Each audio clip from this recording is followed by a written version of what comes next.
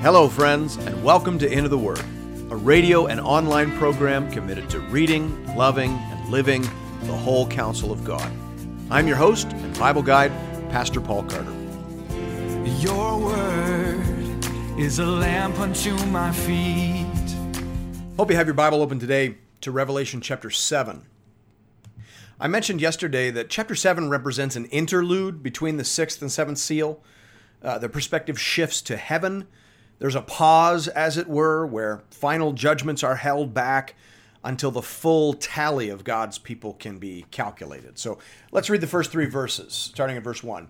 After this, I saw four angels standing at the four corners of the earth, holding back the four winds of the earth, that no wind might blow on earth or sea or against any tree. Then I saw another angel ascending from the rising of the sun with the seal of the living God, and he called with a loud voice to the four angels who had been given power to harm earth and sea, saying, "Do not harm the earth or the sea or the trees until we have sealed the servants of our God on their foreheads."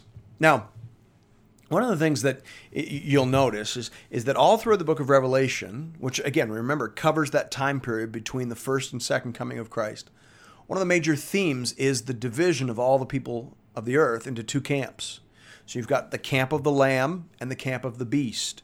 You've got the camp of Jerusalem, and you've got the camp of Babylon. You've got the bride, you've got the whore. All the peoples are being divided, and they're being branded, as it were. And so, there's all this silliness and nonsense about the mark of the beast. And of course, very little conversation about the mark of God. Just as surely as there is a mark of the beast, there is a mark of the Lamb. And that's what we're talking about here. And the imagery for all of this marking comes from Ezekiel chapter 9. I mentioned right at the start, you cannot understand Revelation unless you're committed to reading and rereading the Old Testament. Book of Revelation is like an art gallery where all the visions, all the paintings have been painted in colors lifted from Old Testament canvases. You cannot make sense of this book unless you're familiar with the Old Testament. And if you don't do your homework and if you don't read the Old Testament, you're likely to go off on all kinds of bunny trails and distractions. And so it is here. Let me read to you the background for this story, Ezekiel 9, 1-6. And right away, this is going to jump out at you. Okay, Ezekiel 9, 1-6, God is about to judge the people of Jerusalem. But before he does, he sends out an angel, a marking angel, to mark the true people of God so that they don't get caught up in this work of judgment. All right, so listen, Ezekiel 9, 1-6. Then he cried in my ears with a loud voice, "Bring near the executioners of the city, each with his destroying weapon in his hand." So we're going to have some judgment. Verse 2, "And behold, 6 men came from the direction of the upper gate, which faces north, each with his weapon for slaughter in his hand. And with them was a man clothed in linen with a writing case at his waist. And they went in and stood beside the bronze altar. Now the glory of the God of Israel had gone up from the cherub on which it rested to the threshold of the house. And he called to the man clothed in linen who had the writing case at his waist. And the Lord said to him, Pass through the city, through Jerusalem, and put a mark on the foreheads of the men who sigh and groan over all the abominations that are committed in it. And to the others he said in my hearing, Pass through the city after him and strike. Your eye shall not spare, and you shall show no pity." If you can't see the parallels between that passage and this passage, you're not paying attention. Just before a season of severe judgment, the true people of God are marked off for mercy, marked off for exemption, as it were. They're counted carefully so as not to share in the judgment that is to come. Now, it's interesting. It's extraordinarily interesting to note the characteristics of the true believers. They are those who mourn over the abominations committed in their midst. They're the people who still have the decency to know sin and to feel shame. Be very wary of these Christians who seem to call good what the Bible calls shameful. Right? The characteristic of a real believer is that you still know what you should be ashamed of. and that you mourn over sin. Remember Jesus in the Beatitudes said, blessed are those who mourn? Yeah, blessed are those who mourn. They are exempt from the judgment that is about to fall. That's the background. All right, now let's read verses 4 to 8. Let's see who receives the mark. And I heard the number of the sealed, those who received the mark. Those who received the mark is my comment. Okay, 144,000, the text goes on to say, sealed from every tribe of the sons of Israel. And then it lists them, verse 5, 12,000 from the tribe of Judah were sealed, 12,000 from the tribe of Reuben, 12,000 from the tribe of Gad, 12,000 from the tribe of Asher, 12,000 from the tribe of Naphtali, 12,000 from the tribe of Manasseh, 12,000 from the tribe of Simeon, 12,000 from the tribe of Levi, 12,000 from the tribe of Issachar, 12,000 from the tribe of Zebulun, 12,000 from the tribe of Joseph, 12,000 from the tribe of Benjamin were sealed. Now that's a very stylistic list. It is like no other listing of the 12 tribes in all the Bible. For one thing, the tribe of Dan is completely omitted. For another thing, many Bible readers are familiar with the fact that Joseph is given a double portion, as it were. And so there are two tribal allotments, Manasseh and Ephraim, for the one tribe of Joseph. But together, they're sometimes referred to as the half tribes. But together, they're only one tribe. Well, here Joseph is listed, but then so is Manasseh, as though Manasseh has taken the place of Dan. And so what's the point? What's the point of this number, 144,000? Well, as you probably know, numbers are often symbolic, almost exclusively symbolic in apocalyptic literature. And so 144,000 is a pretty obvious symbol, isn't it? It is 12 times 12 times 1,000. Or it is the Old Covenant and the New Covenant communities. It is the full people of God. It is all the people of God from both covenant dispensations. That's what's being said here. And that's exactly what you would expect at this point in the story. We are very near to the end of the story. This is the interlude between the sixth and seventh seal. Meaning we are very near now to the right-hand frame in this picture of the entire time period between the first coming and the second coming of God. And as you keep reading through Revelation, you discover that very close to the end, no one's getting saved anymore, meaning the whole people of God are now gathered. And this is what we're looking at right here. This is the whole gathered people of God in heaven now, Old Covenant and New. 12 apostles, 12 disciples, right? 12 patriarchs. This is Old Covenant and New Covenant, people of God in their fullness. Now, but what about Dan? Why isn't Dan there? So here's this last little clause I'd put on that sentence.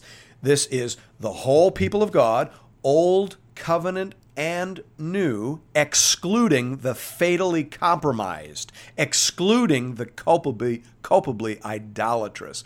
If you're an Old Testament reader, you know that the tribe of Dan became synonymous with idolatry.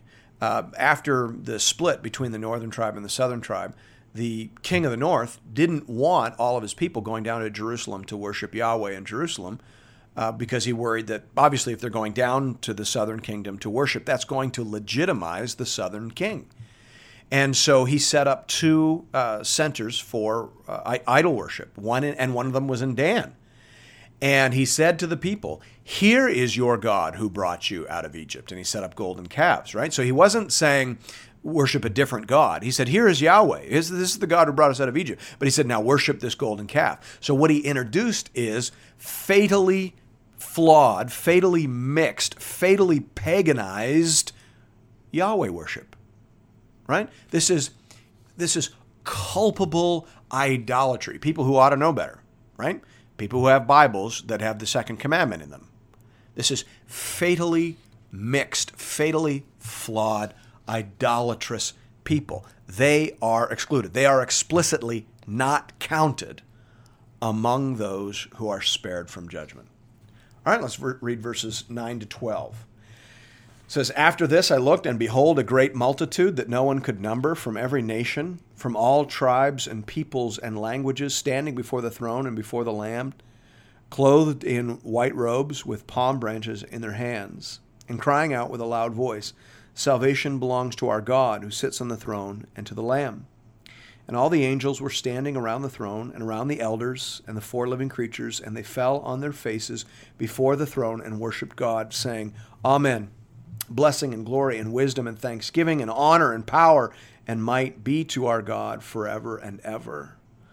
Amen. Now, most commentators understand this great multitude to be just another way of speaking about the 144,000. This is two ways of saying the same thing. This is, again, the whole people of God. But here a little bit of information is shared that's new. Remember, I told you the whole point of progressive parallelism is, yes, we're coming back around on the same content again and again, but each time something new is added. Okay, here's what's new. This great multitude, this fullness of God's people includes people from every nation, tribe, and tongue on planet Earth. That's marvelous.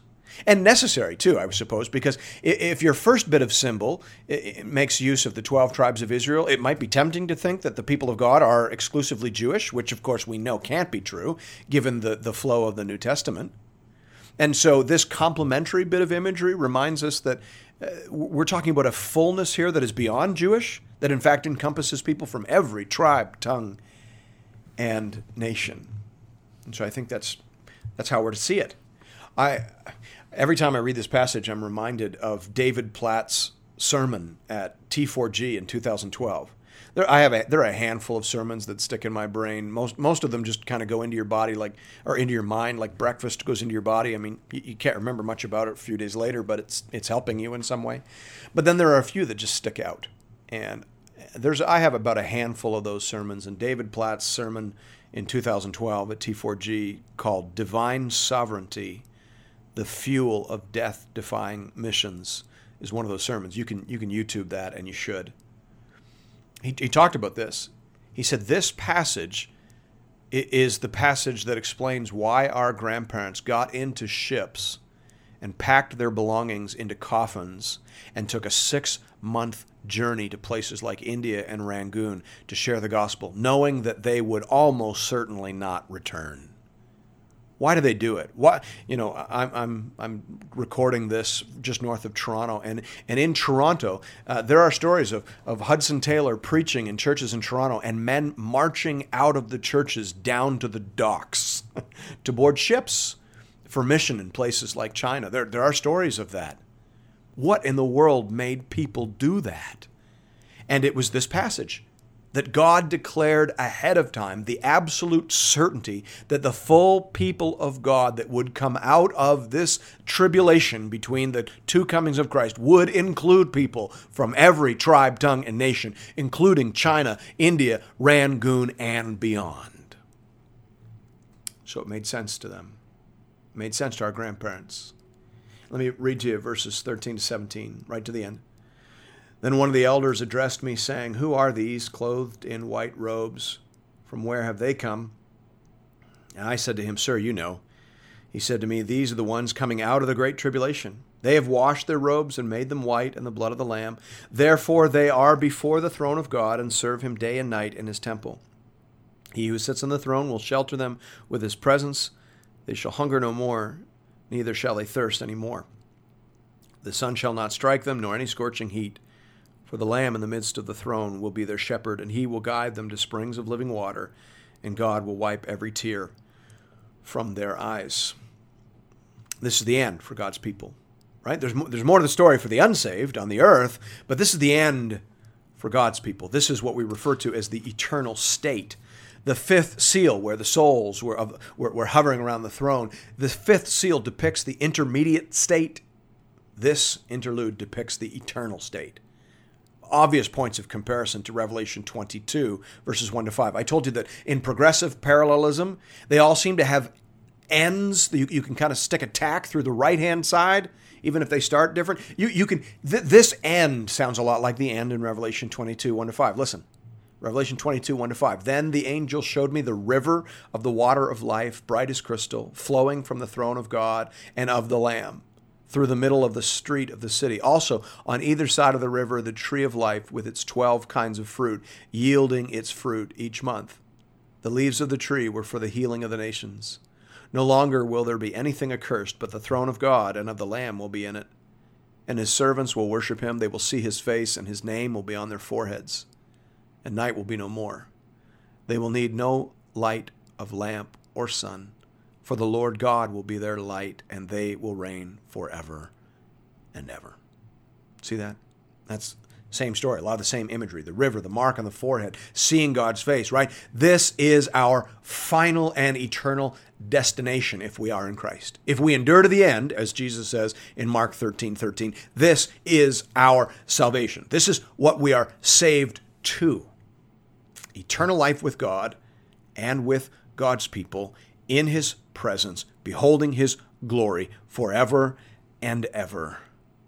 Amen. Thanks be to God.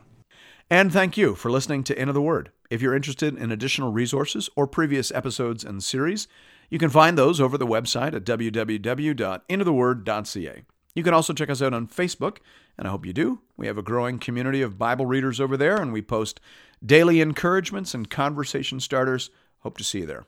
And I hope to see you again tomorrow, right here, for another episode of Into the Word.